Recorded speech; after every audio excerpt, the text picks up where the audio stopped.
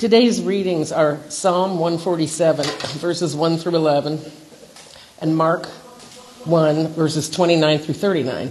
They can be found on pages 580 and 923 in the Bibles next to your seats, as well as on the screen. This is God's word. Praise the Lord. How good it is to sing praises to our God. How pleasant and fitting to praise him. The Lord builds up Jerusalem. He gathers the exiles of Israel. He heals the brokenhearted and binds up their wounds. He determines the number of the stars and calls them each by name. Great is our Lord and mighty in power. His understanding has no limit. The Lord sustains the humble, but casts the wicked to the ground. Sing to the Lord with grateful praise. Make music to our God on the harp. He covers the sky with clouds. He supplies the earth with rain and makes grass grow on the hills. He provides food for the cattle and for the young ravens when they call. His pleasure is not in the strength of the horse, nor his delight in the power of human legs. The Lord delights in those who fear him, who put their hope in his unfailing love. He has done this for no other nation. They do not know his laws. Praise the Lord. And from Mark chapter 1, as soon as they left the synagogue, they went with James and John to the home of Simon and Andrew. Simon's mother-in-law was in bed with a fever, and they immediately told Jesus about her. So he went to her, took her hand, and helped her up. The fever left her, and she began to wait on them. That evening after sunset, the people brought to Jesus all the sick and demon-possessed. The whole town gathered at the door, and Jesus healed many who had various diseases. He also drove out many demons, but he would not let the demons speak because they knew who he was. Very early in the morning, while it was still dark, Jesus got up, left the house, and went off to a solitary place where he prayed. Simon and his companions went to look for him, and when they found him, they exclaimed, "Everyone is looking for you." Jesus replied, "Let us go somewhere else, to the nearby villages, so that I can preach there also. That is why I have come."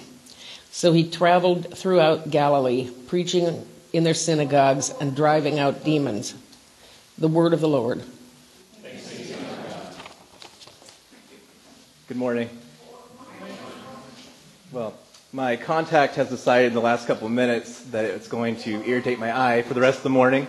So if you see me crying right here, it's probably not emotion. It's just intense physical pain. So let's open in prayer. Heavenly Father, you brought each and every one of us here today from a week,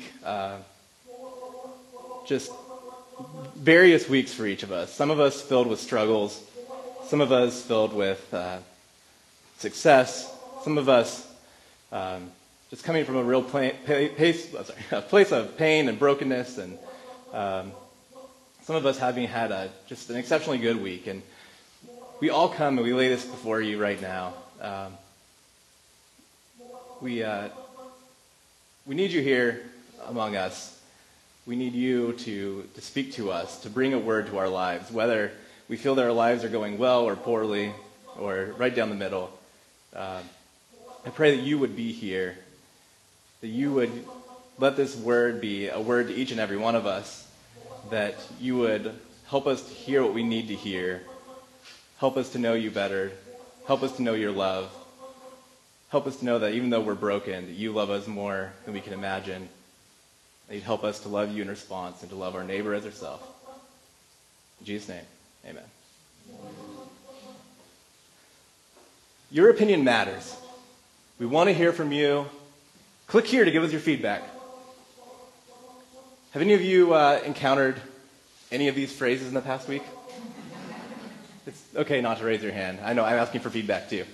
But I'm just going to assume that you have, because we are, without a doubt, the most surveyed generation to ever orbit the sun. That sounds like hyperbole, that sounds like exaggeration, but it's not. We are constantly barraged with people asking us for our opinion. Pew and Gallup are constantly sending out surveys, calling people to assess the views of the American public. Every political campaign of any significance needs to be constantly polling the people, finding out how do they react to what we did this week? How are we doing? Big data firms like Google are constantly tracking your every move. You can't get away from them because they want to deliver you ads tailored to your interests. They want to know your likes and your dislikes. Taco Bell, on the bottom of every receipt, has a link for a survey. They say, visit tellthebell.com and let us know what you're thinking. You could win an iPad. So you can wait to pull out your phones and do after service to go to Tell the Bell. And you think that in the middle of all this, with these big national corporations, these huge research firms, these political parties, political candidates wanting to know what you think, that you'd feel more valued. You think that them wanting to know what you want would make you feel that you really matter to these big corporations, these big political campaigns. Of course, we know deep down that they don't value you or me. I'm sorry if you thought they did. But they want to know what you're thinking, what you want, so that they can profit from you. So they can make a little bit more money, sell you a few more things, so they can win their election. And if it's Facebook, so they can sell you to advertisers. But in the spirit of all this, I'm going to go against the grain here, actually with the grain, and conduct my own brief poll. Has anyone here seen the Adjustment Bureau? That's about the response I expected. If you're wondering, it was one that had a trailer, commercial that had Matt Damon and Emily Blunt and guys in fedoras. So it was not a highly seen movie. It's good, though.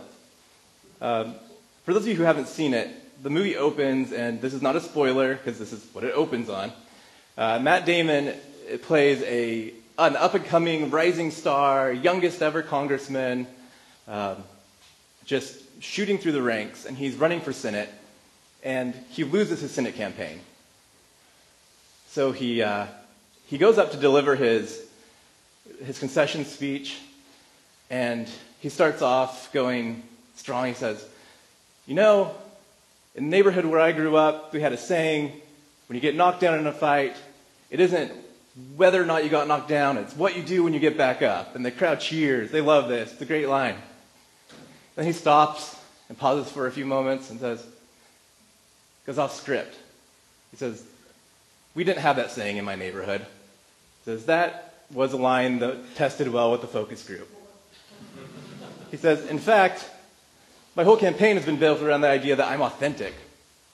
And he's wearing the tie because he's giving a concession speech. He points to his tie and says, in fact, this isn't my tie. This tie was selected out of 52 choices by a group of experts in New Jersey.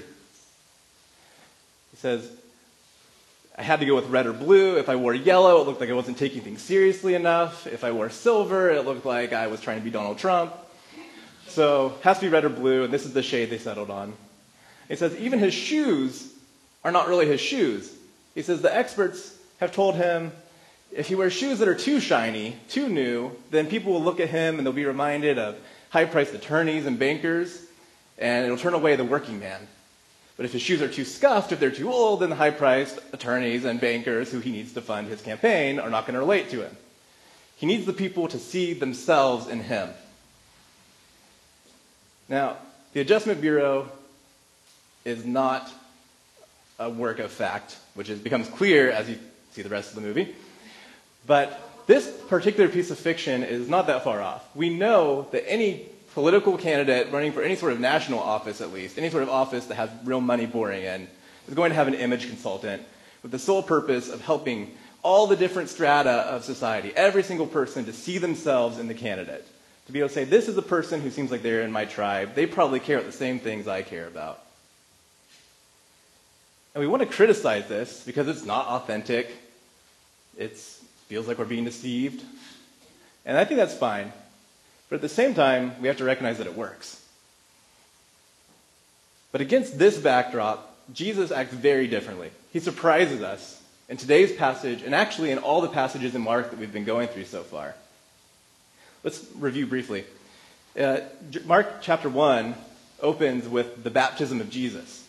Jesus goes down to the Jordan River to be baptized by John the Baptist. There's a crowd of people there. As he goes in the water and comes back up, it says that heaven is torn apart. It says the Spirit descends on him like a dove. It says that a voice from heaven says, "You are my Son who I love. With you I am well pleased." Now, we always look to to the baptism of Jesus as the beginning of his ministry, of his public ministry. He was about 30-ish at that time. And this is a pretty good way to start your ministry. You got a big crowd of people. It's easy to get baptized. As you come up, heaven gets torn open, Spirit descends on you like a dove, and a voice from heaven says that you are loved, you are the Son of God, that God is well pleased with you. This is a great launching point. And so Jesus capitalizes on this, right? He builds on this. Well, in the words of Mark, immediately, Mark loves the word immediately. Not this Mark in the Bible. But immediately, the Spirit led him into the wilderness to be tempted. And he was tempted for 40 days. Okay, that's not exactly what I anticipated the first time I read that. I thought that he would kind of work with this amazing thing that had just happened, but instead he runs away from everybody and goes into the wilderness where he's going to be tempted for 40 days by the devil. Wow, okay. So he's tempted for 40 days, and near the end of those 40 days, John the Baptist is put in prison. John the Baptist, of course, is the guy who just baptized him about 40-ish days ago. Everybody saw him get baptized there. They're publicly associated, and now he's in prison. So this is probably a good time to actually stay in the wilderness. Okay, let's lay low for a little while, see how things play out. You don't really want to be associated with the guy that the government is cracking down on. And so Jesus, of course, reverses our expectations and shows up in town saying, the time has come. The time has come now. He doesn't say this, but the time has come now. John the Baptist is in prison. That's odd timing. So the time has come. The kingdom of God is near. Repent and believe. He chooses to start his ministry not on that great note of God speaking as he came out of the water, but he starts his ministry when the person he was just most recently publicly associated with has been thrown in prison. And now he's really getting his ministry going. Like any rabbi, any teacher, he needs to have some disciples. He needs people who are going to follow him, to learn from him, to live alongside him and learn his way of life so they can pass it on to others later on. And so we'd expect that Jesus, of course, starts knocking on the doors of the religious leaders or the well-educated or at least the wealthy and connected people, because this is a good way to start building his influential network. But he subverts our expectations again. He goes down to the Sea of Galilee, finds some young fishermen working there, not exactly the most highly educated people of that day, and he calls them. He says, "You're going to be my first disciples. Follow me." So they follow him. Despite doing these things that don't look successful, we find him a little while later. This is last week's text. He's speaking in the synagogue for the first time. He's teaching in the synagogue. And the people are amazed by his authority. And a man with a demon tells him, as he's preaching, he says, "I know who you are. You are the Holy One of God."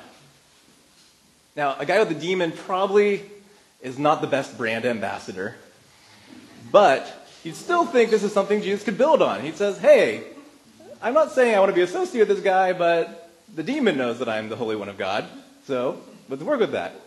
Instead, he silences the demon, says, "No more of that," casts him out, and then he goes on teaching. And again, it says the people are amazed by his authority. He teaches with great authority. And so you think that after this service, people have just seen something amazing. They saw the demon cast out, they heard this teaching with authority, and you think that Jesus is going to stick around after synagogue and, shake some hands and meet some of the local officials, maybe start to network a little bit. But then we come to this week's passage, which starts right where that left off. He goes to the house of Simon and Andrew, the two of the fishermen that he had recently recruited as disciples. He goes to their home, finds that Simon's mother-in-law is sick in bed. He heals her without any fanfare. It just says he heals her. And then they eat together. But at this point, he can't escape his reputation. He can't outrun it anymore. And so as evening comes, all the people of the town of Capernaum start bringing their sick and the demon-possessed to him outside the house to be healed. And finally, Jesus does something we expect. He has compassion on the people, and he spends the whole evening. He goes out and he is among the people, and he's healing them. He's just giving them each that personal attention and that healing. And of course, the people love this. And as they start to go home that night, you have to think to yourself, a thought has to be occurring in their mind, and that Jesus might be the Messiah. And now the Messiah word takes a little bit of background to understand why they'd be thinking that. That the people of Israel centuries earlier had been promised that one day a Savior would come. One day someone would come, sent by God, who would be a great teacher, who would heal the sick, who would free the oppressed, who would set everything right. And this is a good promise, but the promise had really begun to accumulate some cultural baggage in the 500, 600 years in between. And it makes sense when you consider what Israel had gone through. 500 years before Jesus, half of Israel was conquered by the Assyrian Empire. 400 years before Jesus, the other half was conquered by the Babylonian Empire. 300 years before Jesus, all of Israel was conquered by the Greek Empire. 60 years before Jesus, it was conquered by the Roman Empire. And that's still who's in control at the time of Jesus. So Israel has been under a lot of oppression. They have been conquered by army after army, and these are brutal armies. They got a little bit less brutal with each one, but they are pretty brutal all the same. And so a big part of the understanding of Messiah, of Savior, among the Israelites was that the Messiah was going to be somebody who would be a great military general. This is going to be someone who would lead a revolution, sort of like a George Washington, although I'm pretty sure they weren't thinking about George Washington. But someone who would lead this revolution and overthrow their oppressors and, probably get quite a bit of vengeance on the Romans for what they had done, and put Israel back in power, that they would rule their own land, and that they would be the most influential nation in the world. So there's this expectation that he'd be this revolutionary military leader. And it's interesting because as Christians believe that Jesus is the Messiah. But the way we understand it, the understanding of the Israelites that had come to take in this whole military general thing had misunderstood what Messiah meant. And we find Jesus continually silencing the demons who say, "You are the Holy One," because he knows what the people will think if it gets out too early that he is the Messiah. He knows that they're going to try to project their own ideas of what that needs to be onto him. And when it comes down to it, I think we can relate to the Israelites. I mean, we each have our own idea of what constitutes success. We have our own idea of what it means to achieve. We have our own idea of what it means to, who we're meant to be. And we think that God is on our side, that God is leading us, God is providing for us to move us to have the success that we're hoping for. But our ideas of success don't always align with the ideas of Jesus. Voltaire, the French philosopher, said that if God made us in his image, we have repaid the gesture. Each and every one of us has a tendency to think of God as a bigger, more powerful version of ourselves. We tend to think that God's priorities align with our own, that God thinks the same things we think, that the people we hate are the people that God hates, that the things that we want are the things that God wants for us. We're pretty happy to give our list of priorities, to write out an agenda and lend it to Jesus. To say, here, you can work with me. But Jesus loves us too much to allow us to set his agenda. He allows you too much to tell him who he needs to be. And this sounds like bad news at first, because we want Jesus to be like us. We want him to endorse everything we do. But it sounds a little bit more like good news when you think about others. What would the world look like? What would your life look like if God shared the priorities of your coworker who will do anything to get ahead? What would it look like if God had the same values as your self-absorbed friend? What would it look like if God was right in line with your racist uncle? This would not be a great world. And if you're honest, what would it look like if God shared your hidden biases and your hidden agendas, your hidden envies, your hatreds, your misplaced priorities? For instance, consider what you do when life is going well for you. If you're like just about every other person in the world, your tendency as things go more well for you is to actually disconnect more and more from people whose lives aren't going well. from the people who could actually benefit from you being in their life. There's been study after study that's shown this, that people, as they move up the income bracket, that they become less generous. One study found that consistently, people in the bottom fifth of income in any society are going to be more generous than they can afford. They give away more than they have to give. People in the next two-fifths tend to give away what they can afford, and people in the final two-fifths tend to give away less than they can afford. In fact, another study found that, and this is a narrow group, it's people who have above median incomes, so in the top 50%, but who don't give to charity at all. 58% of them say that they don't have any money to give away. And this is not to knock people who are wealthier. This is an innate human tendency. Anybody, as we become better off, as we become more secure, as we become a little bit better, as our health is doing better, we tend to want to protect ourselves from anyone who could possibly infringe, who could threaten our safety and our security. We have this tendency, when we have something to lose, we're afraid of losing it. And we want to protect ourselves. We see people as being competitors, as being potential threats. And we have a little bit more of a tendency to want to meet and network with the people who seem like they have something to offer us still. But we don't want to be around the people who seem like they might need something from me.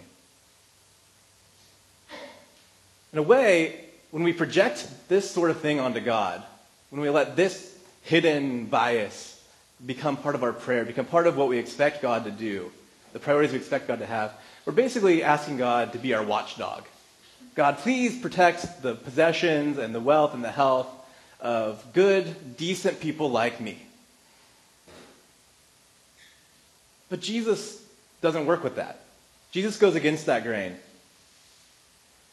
When things are going well for him, repeatedly, every time things are going well for him in this chapter, we see him doing something unexpected. We see him recognizing the threat of success, the way that it could pervert his priorities, the way it could keep him away from people who he needs to interact with, people who he needs to meet. He takes his privilege. Instead of protecting his privilege, he extends it to those around him. He seeks out the people who are being overlooked, the people who are not sharing in the wealth, and he extends some of that to them. For instance, we see this crowd after the synagogue. That, they're thrilled with what they've heard from him. And he has this chance to be there with them, and they're happy. He can be happy with them. They could be just a happy back and forth sort of conversation. And so Jesus goes to the house of Simon, and there is the mother-in-law who couldn't make it to synagogue that day because she's too sick in bed. And that's the person that Jesus went to find. Now, obviously, Jesus has compassion when the people are brought to him, the people who are sick, because these are people that he has mercy on. But even in this passage, we find that after this incredible day, where Jesus taught with authority, cast out demons, healed all the sick in the town, and the next morning the people are looking for him. They want him to stay with them. And he says that he must go on to the next town.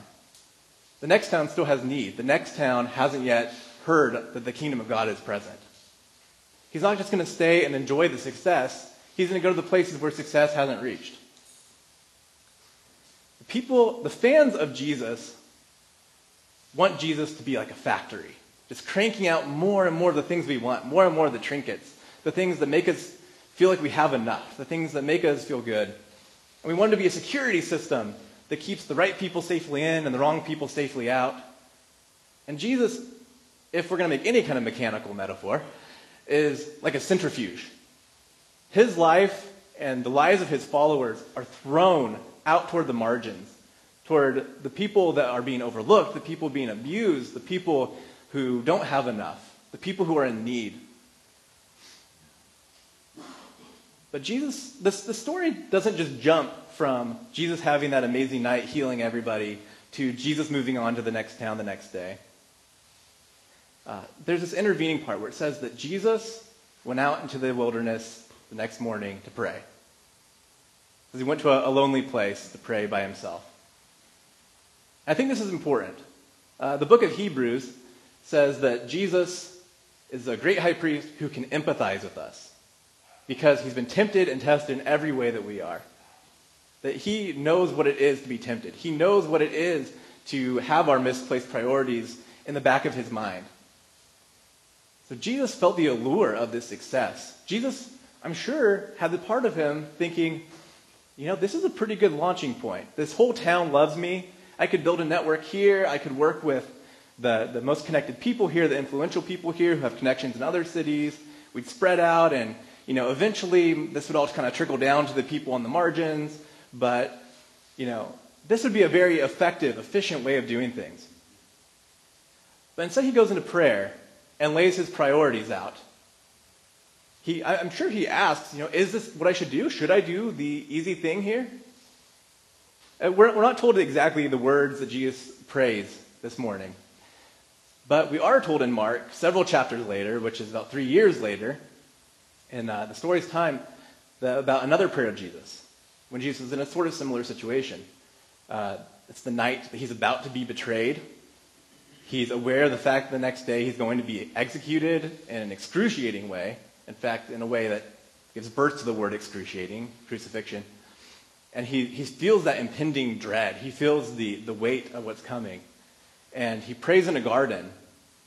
He says, if there's any way for this cup to be taken from me, he says, is there any other way for this to be accomplished? If there's an easier path than the one I have to go on right now, please give that to me. Because understandably and rightfully, he doesn't want to go through the suffering. And then he says, but not my will, but your will be done. And I imagine this is the same sort of prayer that's happening this morning with Jesus.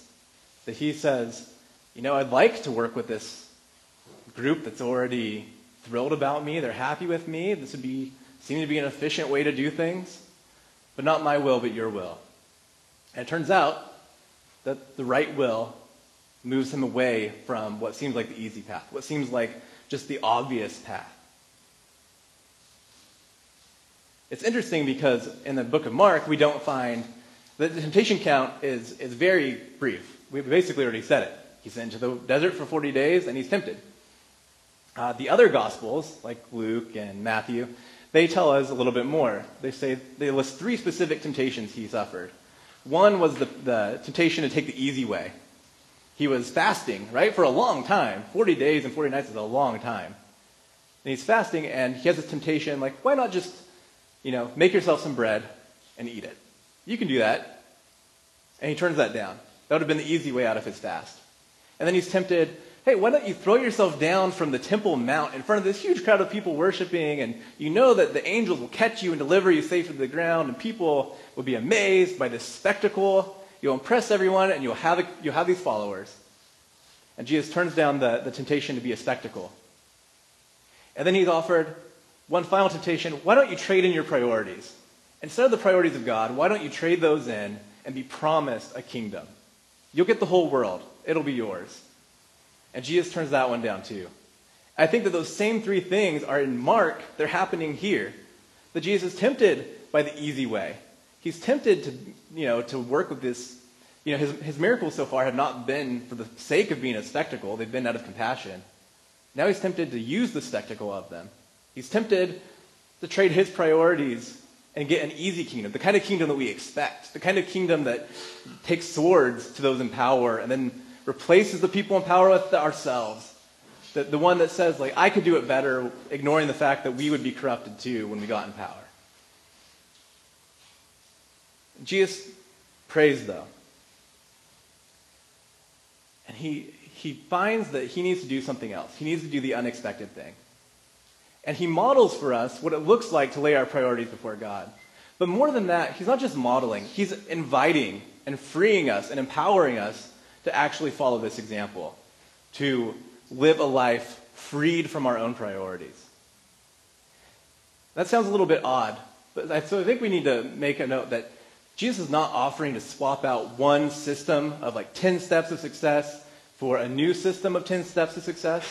He's not saying you have it wrong about how to achieve wealth or fame or how to get the position in the academic department that you want or the way to find that manager's chair.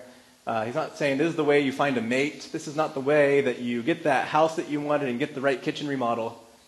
He says, he puts that aside. He doesn't give us a new system to achieve those things. He gives us new goals. And he gets rid of the system altogether. We have this tendency to have this fear. We think that we live in a world of scarcity. We think that there's only so much to go around. We think that the acceptance and love are things that you have to earn. That these are things that we need to achieve. And so we strive for these things. We want to be admired. We want to have enough stuff to make sure that we're safe. And Jesus says, he comes to us and says, you're already loved. He makes the first move. He says, he's already done all the work. He loves us unconditionally. It came up in a hymn today. It came up in the text that Jesus loved us while we are sinners. That we are already accepted by God through him. He says, you have this radical acceptance to begin with. He says, your whole life is striving, whether or not you realize it, toward being accepted by others, to being loved, to feeling like you fit in. And he says, that's not your finish line anymore. That's your starting point. He says, I already love you. He says, you're welcome with me. I know that you're flawed, but you're welcome here. He says, and now that you have that, you don't have to have these 10 steps to success. You don't have to have this striving to make sure that your GPA is perfect. You don't have to have this desire to never make a misstep. You don't have to have this fear that if you make a mistake, if you do something wrong, that that's the end of the line, that you're done. You don't have to have these perfectionistic feelings. You don't have to demand that your children be perfect so they don't embarrass you in public. Instead, he says, you're already loved. You're loved more than you can imagine. He says, life is a gift from this point on. He says, and you don't need to be afraid of your neighbors. Your neighbors can't threaten this. He says, in fact, he invites us into his own mission. Someone asked him, what are the two most important commandments? And he says, love God with all your heart, soul, mind, and strength, and love your neighbor as yourself. And these aren't new rules for us. These aren't a new set of laws that we have to obey. These are what Jesus calls the abundant life. These are a way to live as we're meant to live, with the grain of the universe. These are the way that because we are loved, we have a free love to give. That our neighbors are not frightening. Our neighbors are not people that we need to worry about, people who are a threat to us, people who aren't like us, aren't outside our tribe. They are our neighbors. They are people that we're called to love like Jesus loved. Jesus moved toward the margins, and he moves us toward the margins. Augustine, ancient theologian, in one of his most famous sermons, said, love God and do as you please. People have taken that the wrong way sometimes, as you can imagine. But what he meant by it was, when you love God, when you know that God loves you, and in gratitude, you love God in response, he says, you can do as you please. He says, your desires are going to start being transformed into the things that God loves. He says, you don't have to worry about a system of rules. You don't have to worry that God has a checklist of, you smoked that cigarette. No, God is saying to you that he loves you. And in response, you're just invited to love, that you're freed from the striving and the worries about failure because you're already accepted. Let's pray. Jesus, you suffered every temptation and every trial that we will ever go through. You know exactly what it is to have our misplaced priorities. You know what it is to understandably desire security, to desire that we protect ourselves. But you didn't insist on protecting yourself. You submitted yourself to living like us and to dying a terrible death on our place. Because you love us. I pray that for each and every one of us, wherever we are at in our journey, wherever we're at, and what we think about you, that you would help reveal to us in that little way that the fact that you have set us free, you extend to us an invitation to love you. We pray that you would free us because we are trapped. We are chained to our priorities. We're not good at getting away from them. And even if we think of it as trying to be good at getting away from them, we're just putting in a new system of rules. We're so trapped in our way of thinking like that. And I just pray, Lord, that you would come and help us to see that we're invited to something else.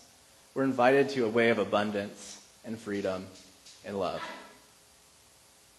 In your name we pray. Amen.